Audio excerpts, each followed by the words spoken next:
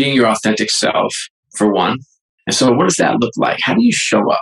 Who are you at your best? And show up that way. Two, while we can borrow things we learn from other leaders, I would just encourage you to find out who you are. And if you're rah-rah, be rah-rah. If you're analytical, be analytical. If you're strategic, be strategic. And then surround yourself with people to fill your gaps.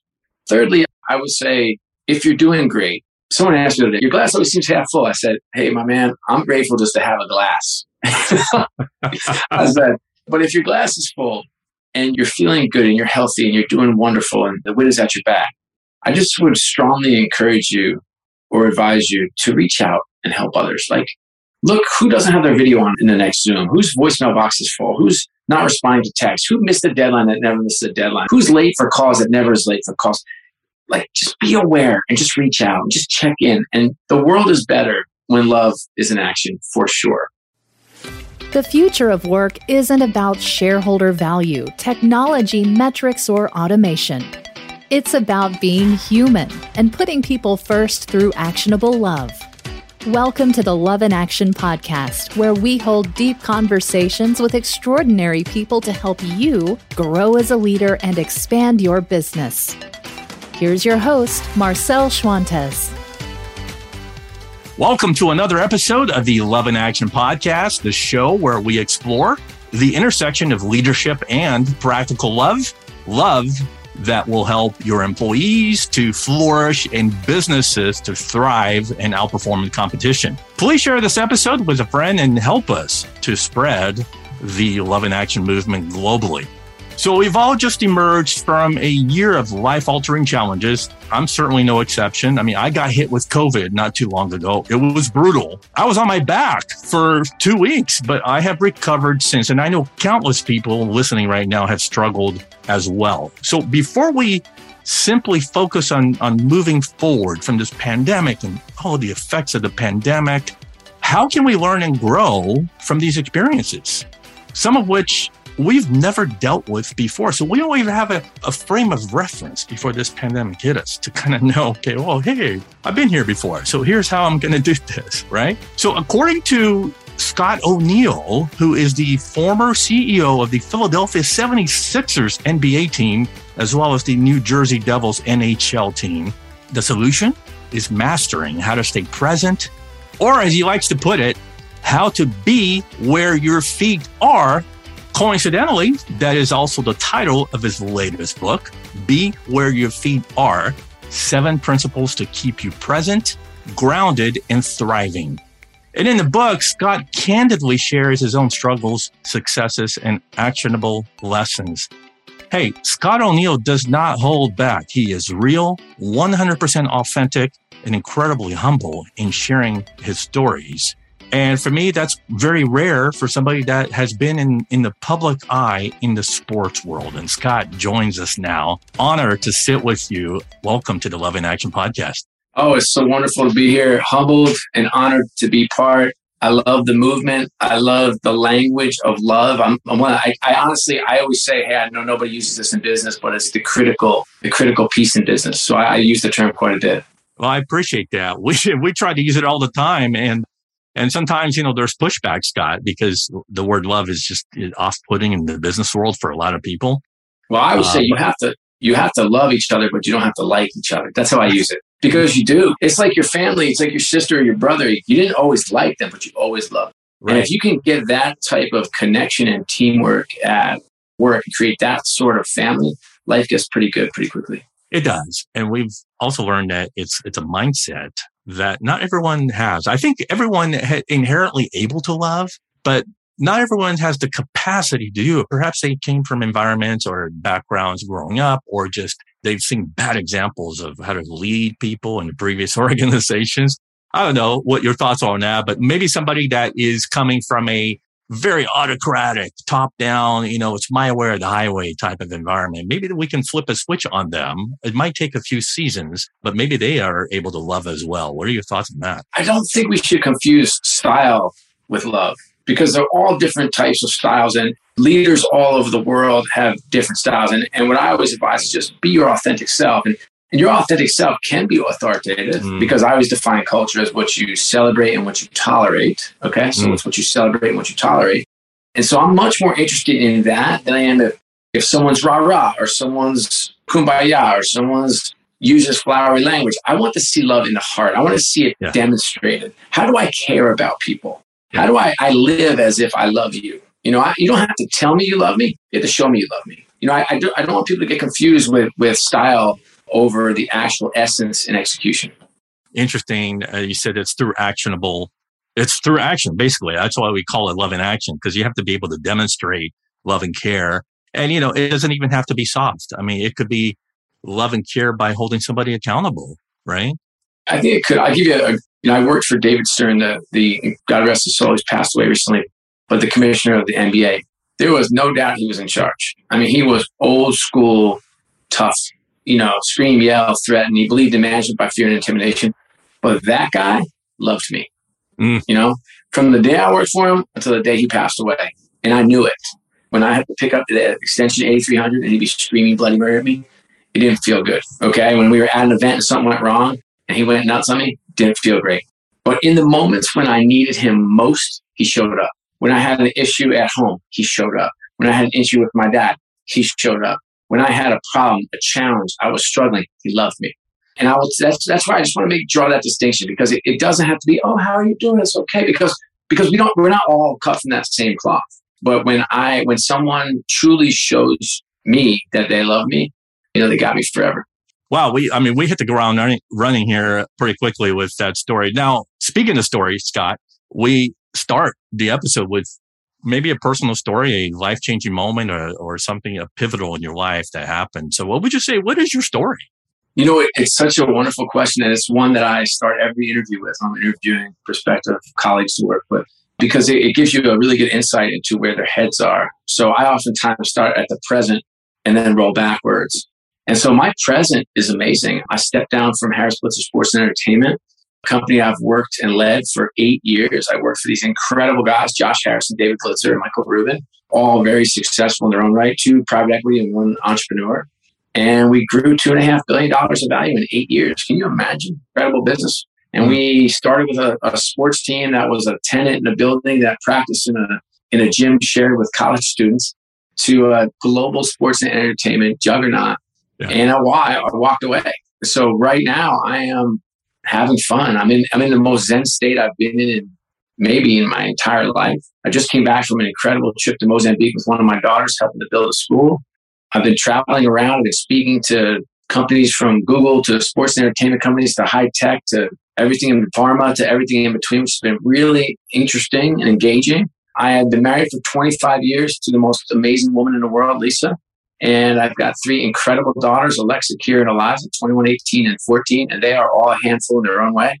And I grew up in a really loving family. You know, we couldn't rub 2 nickels together when I was young. And my folks went from nothing to country club to lost their money, lost everything again. So really interesting way to grow up, with nothing to having means to not having any again.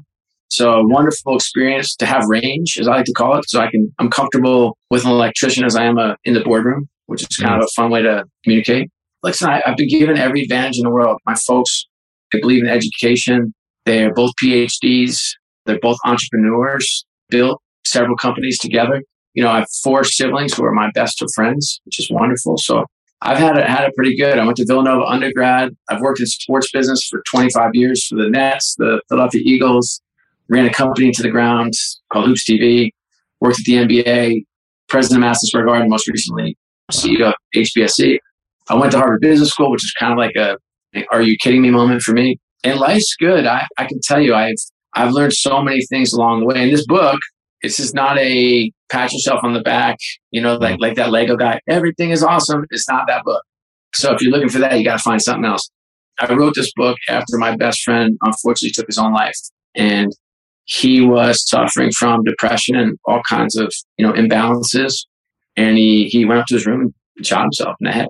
And I spiraled into a really bad place. And I had never experienced grief. My dad had just died 8 months earlier. And I was praying for my dad to pass away. He's suffering mightily at the end. And then my best friend takes his own life. And I couldn't get it. I don't know what it is, and I can't articulate it. But all I can tell you is I understand depression. I understand grief now, and I never did. I understand when you can't sleep and you can't get out of bed in the morning. I understand when you're talking to somebody at work and they say something that's completely unrelated and you burst into tears and walk into your office. That's where I was for months. Wow. And sadly, I never raised my hand. Never. I never said, hey, I need to see somebody. Hey, I need to get help. Like, I don't know if you've seen the movie Forrest Gump. You know when Forrest runs and runs and runs? Yeah. I was writing like Forrest was running. Like, I kind of understood why he was running at that point. It's the first time I never even thought about it. But he was running away and I was writing away. And so I would just tuck myself in my little office here and just write on my iPad, little keyboard. Shh. And a lot of it was nonsensical, but the stuff that did make some sense was about lessons I learned from when I stumbled and fell down. I got myself into a place where I was talking to friends of mine. I said, well, have you ever had that experience? So they would tell me experiences. I'd write them down. And it just became a kind of a journey or my own personal escape. And my wife, God bless her, brought her friend up here, Randall Wright, who I ended up writing a book with. And he's written a dozen books or so successfully. He's like, so I understand you're writing. It was one of those things where my wife orchestrated this whole thing, but I didn't know. And he's really good friends with her, and me too, but much better friends with her. And he came up and he said, hey, what are you up to? And I said, nothing really. He said, how's work on? I was like, it's okay. He's like, I've never seen you like this. You hanging in there? He gave me some wonderful counsel and advice. And then he asked me to read some of my stuff, which I was like, at first, I was like, no, it's kind of like my own thing, And I handed over a couple pieces to him, and he's like, Scott, can you imagine if you publish this and you can influence one person? Can you imagine? I'm sure he knows me well enough to know like that is, everybody searches for their why in life, right? And I know what mine is. I want to help develop the next great generation of leaders, and I want to leave the world better than I found it. That's it. That's why I get up in the morning. And that kind of tugged at me a bit. And then I said, okay, let's do it. And so it's a process to write a book. I mean, for me, I need to get a writer to clean it up. Michelle Bender, who's a world-beating, incredible woman. Jan Miller, this incredible agent, and then St. Martin's and Tim Bartlett bought it, which was awesome. And then you're in the mix. I mean, it's different. It's like, it's not what I don't know. I've gotten notes on LinkedIn that they're humbling. It's just humbling. Like, it's like, hey, I listened to your book start to finish on a trip to Montana. I want to be a better father. I'm going to be a better husband. Can I connect with you? Like that kind of stuff. And you're like, whoa. Or people are saying to me, hey, your concept of API, assume positive intent, which I hope we get to, I use that in my house with my kids. Like that's transforming the way we communicate as a family. I'm like, holy crap. When you share, when you get vulnerable and you're open to sharing moments, my wife said to me, it's like, well, there'll never be a tell-all book about you. You did it, which is kind of funny. And because there are no victory laps in here. This is literally like, I talk about a time when I lost my job and was signing up for AmeriDebt because I couldn't pay my bills and had foreclosure notices on my house. I talk about a time when I got fired really publicly. It's in there. I will tell you, the world is wobbly and life is messy. And I think the more we can talk about it and get comfortable, I think the better off we'll be. Yeah. I know that's a long story, but that's it. No, that's good. I appreciate you giving us that much background, but I want to pull you back to that pivotal moment, which was the suicide of your best friend, because what you said is that there were two sides of you that were in conflict. Your heart and your, that hard driving professional life where you have to compete and drive for results as a CEO, a sports CEO on top of that. So bring me back to the shift. How did that change you? What did you experience from that suicide that changed you dramatically is what I'm gathering here that led to this whole book? Yeah, we're a sum of our experiences and a combination of the people we spend time with and what we aspire to be. That's how I think about who we are. And that was to say the very least, an influential and pivotal moment in my life. How did it change me? Boy, I will say this. I feel like there's an epidemic in this country, a mental health epidemic. And my awareness has gone up dramatically. And that it just seems to be the reason Beware Your Fear is interesting now is because it's the anecdote to what's happening right now in the world. And I've spoken to 60 companies in the last couple of months, and I will tell you, we have a problem. It's like people are struggling. And by the way, I've struggled. So I can say like, hey, hand up. I have a daughter here who's got some pretty intense social anxiety. And I don't think I would have, I was like, just get in the car. Like, just get out. Like, I didn't have that. I didn't have empathy or compassion or understanding. And that helped me get there. I don't feel like people feel nervous before they talk. I don't get that. People feel anxiety walking into a cocktail party where they don't know anybody. I don't. I walk in, I'm like, oh, this is awesome. I get to meet new people. So I don't have that. And all of a sudden I was like, oh, I understand.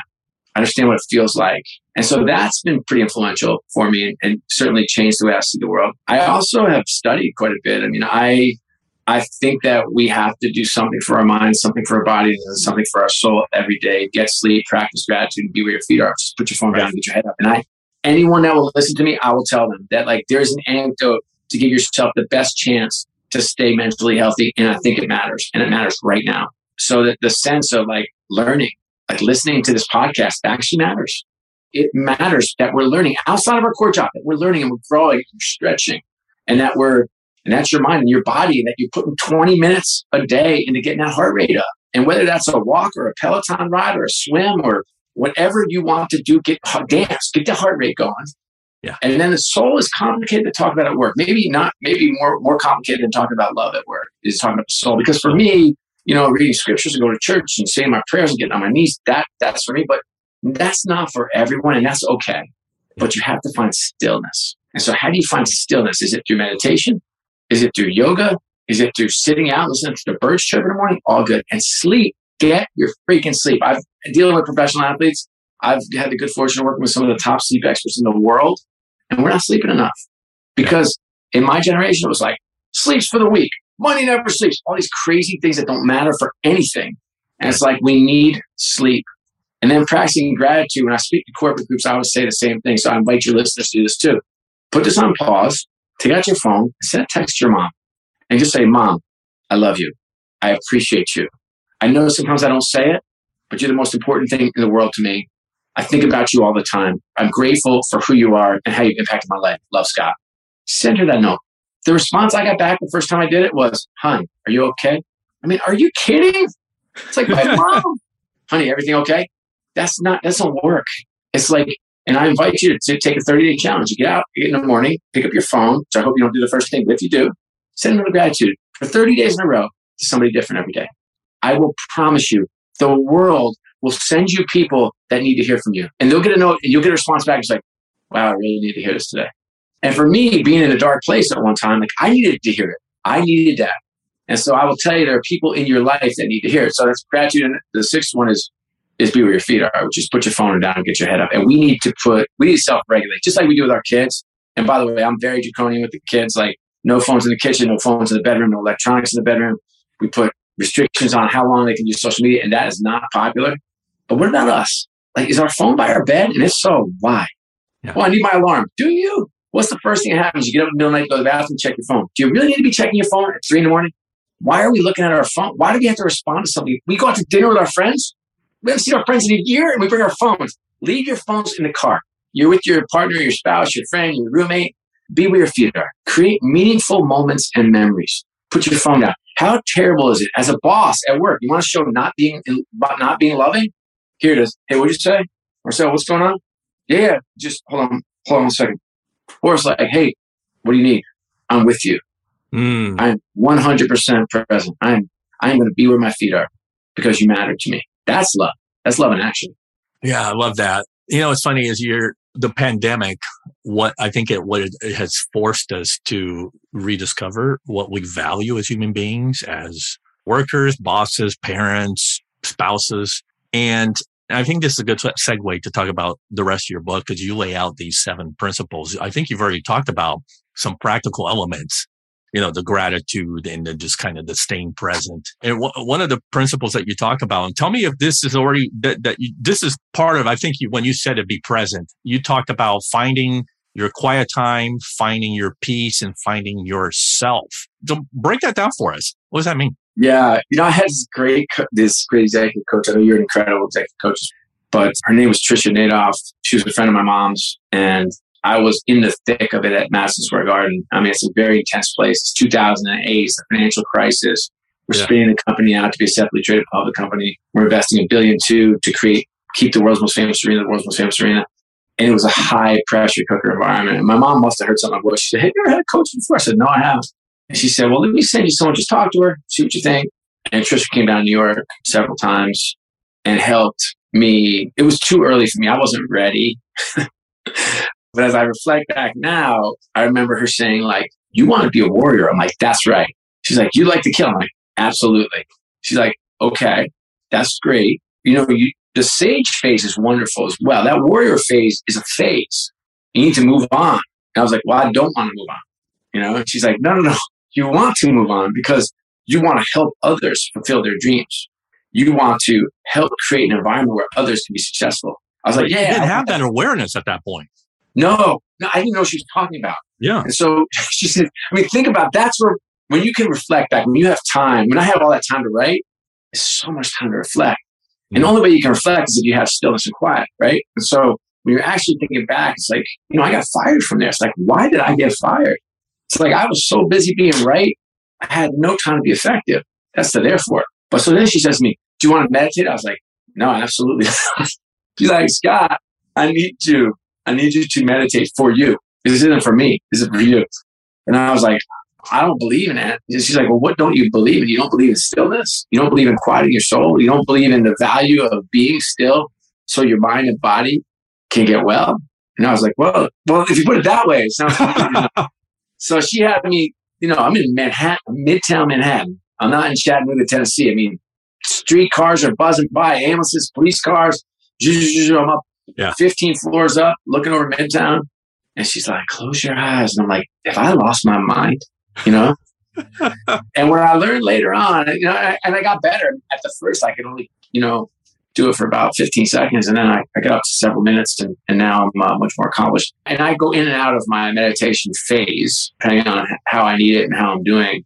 But it was a great education and a great learning for me. And I was in the car with this guy, Josh Sapin, who was a longtime CEO of Anson Networks. And we were in a taxi cab. And we were going from Madison Square Garden up to Radio City Music Hall together. He looks over at me. We get in a yellow cab. And he's like, hey, do you mind if I meditate?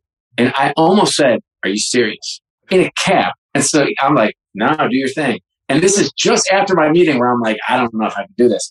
And he's like sitting in a comfortable position. He's got his eyes closed. And we take like a crazy turn and his head like whacks against and he doesn't move. And I'm like, okay, there's something to this, And so long answer to a short question is stillness is not something we get a lot in life. And if you think about, you can get stillness in the shower, because it's just, you don't have music in there. Nobody's bothering you.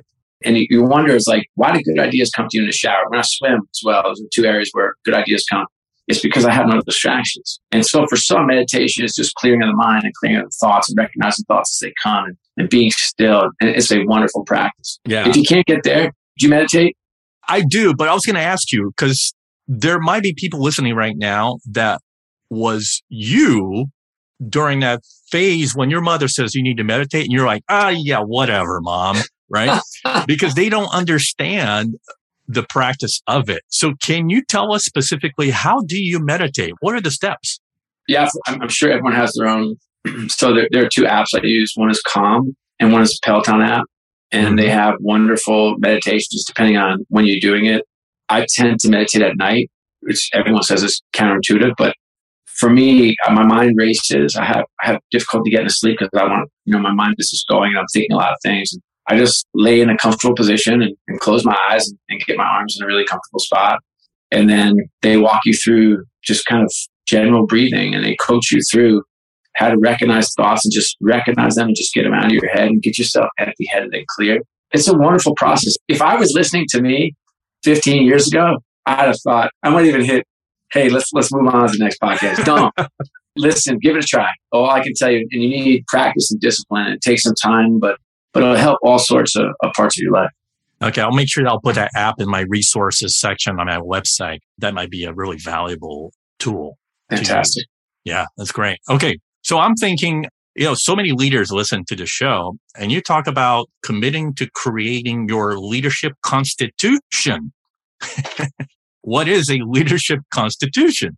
So a leadership constitution is who you are at your essence. It's not who you aspire to be. It's who you are at the core. Okay. So you answer two questions. I declare that I am ...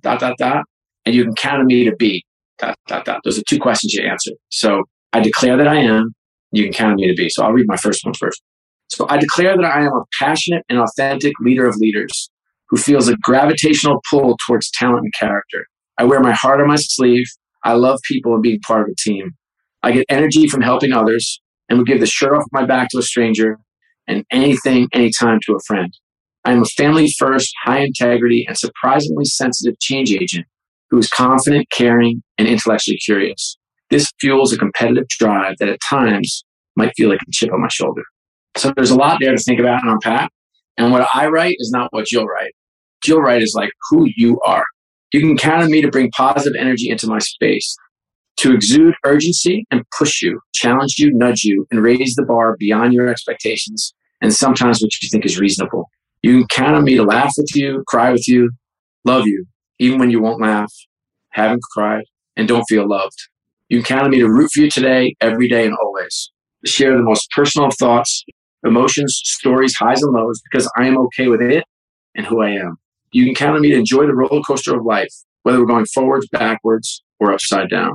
You can count on me to drive hard and reach the summit and then quickly start on another mountain. And you can count on me to share wins and take hits for losses.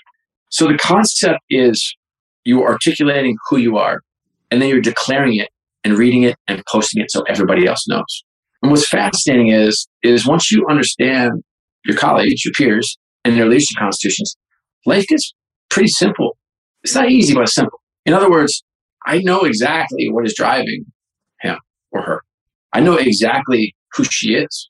I know exactly what his core is, what he is at his core. So it really explains a lot of the tension or problems or issues where they gravitate towards and why. So it is a wonderful tool for the office and team building, but for yourself to get up and declare who you are. And I know it feels goofy to like read that in front of a mirror. I know, I understand. Do it.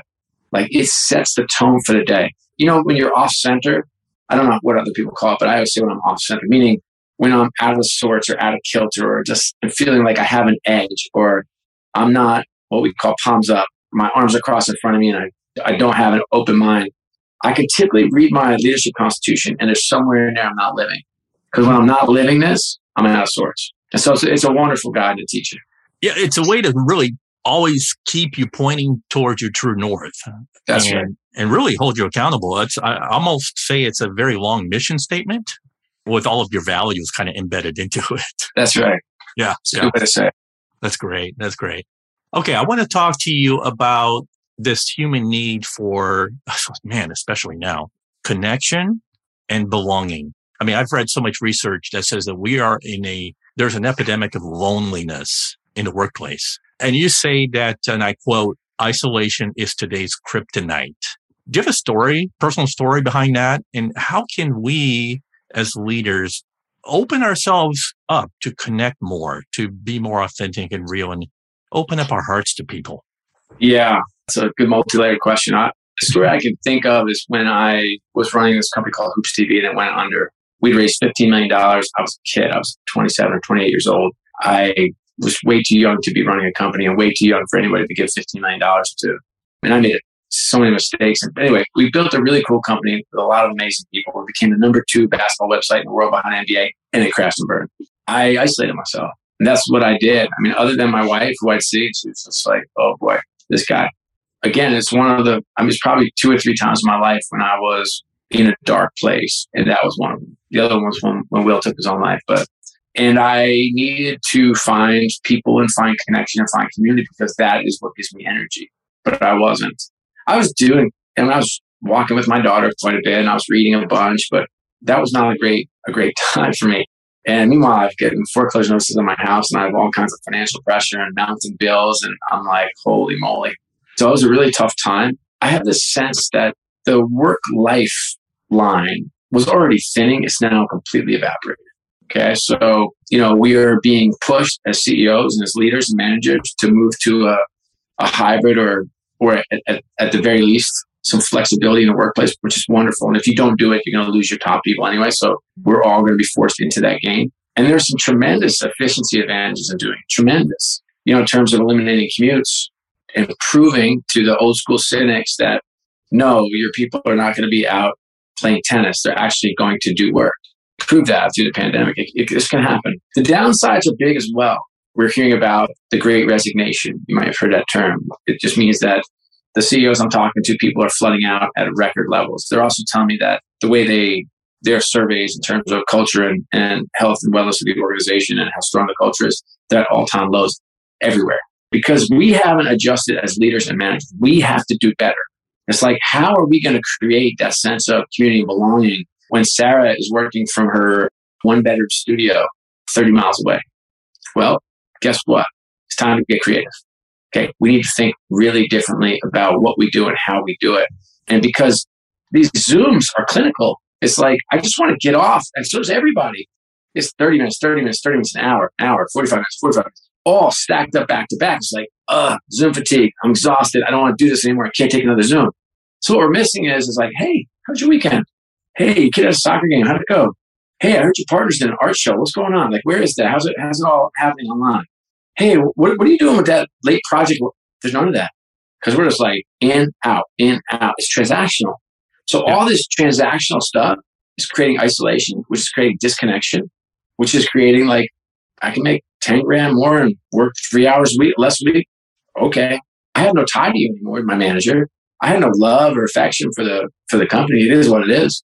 So I think we need to think about, I'll give you one tangible example that we used that I thought was really effective.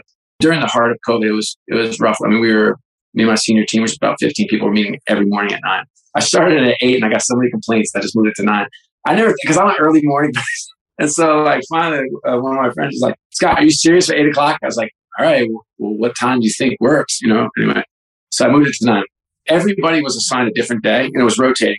This went for, I guess, 9 months every day. And so with 15 people, so every 16 days, 15 days, you would have to come up with some exercise for the group. It could be simple, like, hey, read this article and tell me how that might impact you at home and at work. And everybody hits reply all and everybody would respond. Hey, send in your favorite photo from your favorite place. It could be that simple. Hey, everybody send in your favorite podcast and why.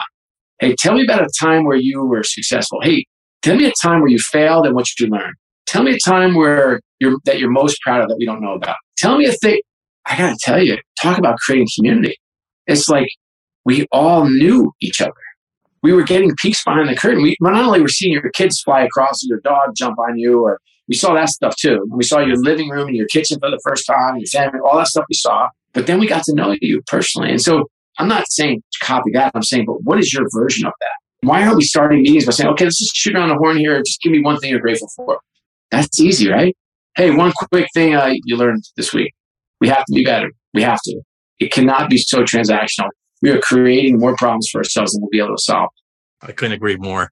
Scott, you also have this chapter in the book called WMI. So the WMI, for you listeners, is the acronym for what's most important. And I'm like, sometimes we lose track and spend time doing the things that are not really important to us. And maybe a crisis will kind of get us off the path, and we're all of a sudden we're not operating out of our belief system, out of our values and the things that are most important to us. So I wanted to frame a few questions around this WMI. What's most important? What's most important to you? That's a good question.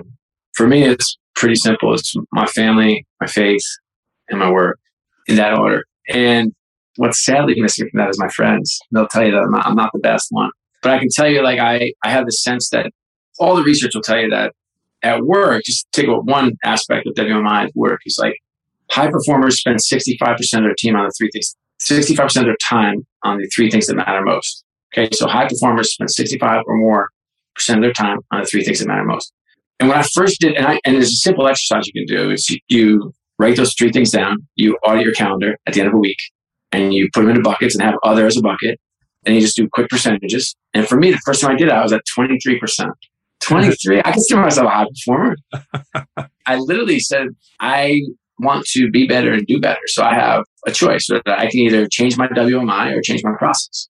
And so I decided to change my process and invited the word no into my vocabulary because I'm a people pleaser. I love to say yes. I love to help people. I love to be there for people. But I had to get some discipline. It's the same thing on the personal side. Like I talked about that 6-step process for mental health. Do something for your mind, something for your body, something for your soul, sleep, gratitude, and be where your feet are. It's like, are there 3 things there you want to focus on? How about relationships? Are there 3 relationships you want to focus on? And then like do yourself a favor and do an audit and say like, okay, I have to tighten up this relationship with my wife. Okay. I love her. She's amazing. We're feeling disconnected. It happens to everybody, every relationship. Okay. What are you going to do? You going to spend time or not? We have dinner. Or for us, like when we feel disconnected, we go on walks, and we call non-transactional walks. We just go for a walk together and we talk about everything other than stuff we have to do. Hey, did you send this in? Hey, did you drop off the kid for so-and-so? Hey, when's the next X? None of that. It's just a non-transactional walk. It's wonderful. I know that if that relationship is humming and going well, I'm happier. So that is always, and there's always some other ones you got to tighten up. And so, and then audit your calendar, like hold yourself accountable, or just decide like, hey, at least I want to know. I just want to know how much time I'm spending. Because the reality is with kids, I got 3 girls, 2 teenagers. It's like, you think you're having like meaningful moments in the morning? No. In our house anyway, it's like NCAA tournament survived in advance. Like, here comes chaos. My computer wasn't plugged in. Where are my cheer shoes? Hey, my basketball stuff's left. I don't have my bag. Where's my drink? I'm like, holy moly. Like, there's no meaningful moments. Just get them out of the house. And then I'm at work. They're at school. They come home. They got practice. They have boyfriends and homework and all this other crap. How much time do I have? How much real, meaningful time do I have? Right? An hour? How are you going to spend an hour? Because once you understand your calendar, you understand, okay, I got 45 minutes with my kid. So it's going to change the complexion of how I eat dinner. I'm not going to have my phone. I'm not going to have my iPad. I'm not going to eat in front of a TV. Like, how am I spending the time? How about like at work, your colleagues at work who you love? Love in action, right? Love. How much meaningful time are you having with each of them? When's the last meaningful conversation you had with somebody at work? Meaningful. When's the last moment you created? Or you on your phone or on your, hey, I got to run. Sorry. You got 2 minutes? Because that's how we're living right now. And I think for us to realize our potential, to optimize, and if you're completely Machiavellian, that's okay. It's like, I promise you'll be a better boss. You will be a better husband. You'll be a better father. You'll be a better wife. You'll be a better partner. You'll be a better friend. If you do this, to be in the moment is going to matter. And to do that, you've got to really understand what your WMI is. Okay, bring this from a business leadership standpoint. So, you've reached the highest levels of an organization with the Philadelphia 76ers, New Jersey Devils. And there is we talked about this. There was a before Scott focused on driving and results and the hard stuff. And then the after Scott, which is like finally connecting with his heart to understand the need for connection and the need to just stop and be present and in the moment. Okay. So here's the question, because I want to frame this around WMI. What should be maybe 1 or 2 things that we as business leaders should start doing to contribute to our WMI? What's most important? I'm not sure, because I think your WMI will be personalized and individual depending on you. But I will say that if people, the healthy organization, the culture, if that is part of your WMI, and it always is part of mine, I would be thinking about how I am creating environments for connection and creating community. Again, when you knock it down to 3, it's manageable. Like exactly what you need to do. It's not rocket science. It's universal. It is. Yeah. It is. If that's important. And I always say, like, again, if culture is what you celebrate and tolerate, you may choose a culture that's like kill or be killed, cutthroat. That's not how I want to work, but I'm not here to judge other people. That really wouldn't fit. I don't think that person would be a guest on your podcast, but in the world that I want to live in, one that's kind of grounded in love, appreciation, respect, accountability, results, that's one where we have to spend time, intentional time. That's the key word. I guess if there's one word I want your listeners to take away, is I want to be intentional. I want to be intentional about my WMI. I want to be intentional about the way I spend my time. I want to be intentional about who I am and how I show up. I want to be intentional about the relationships.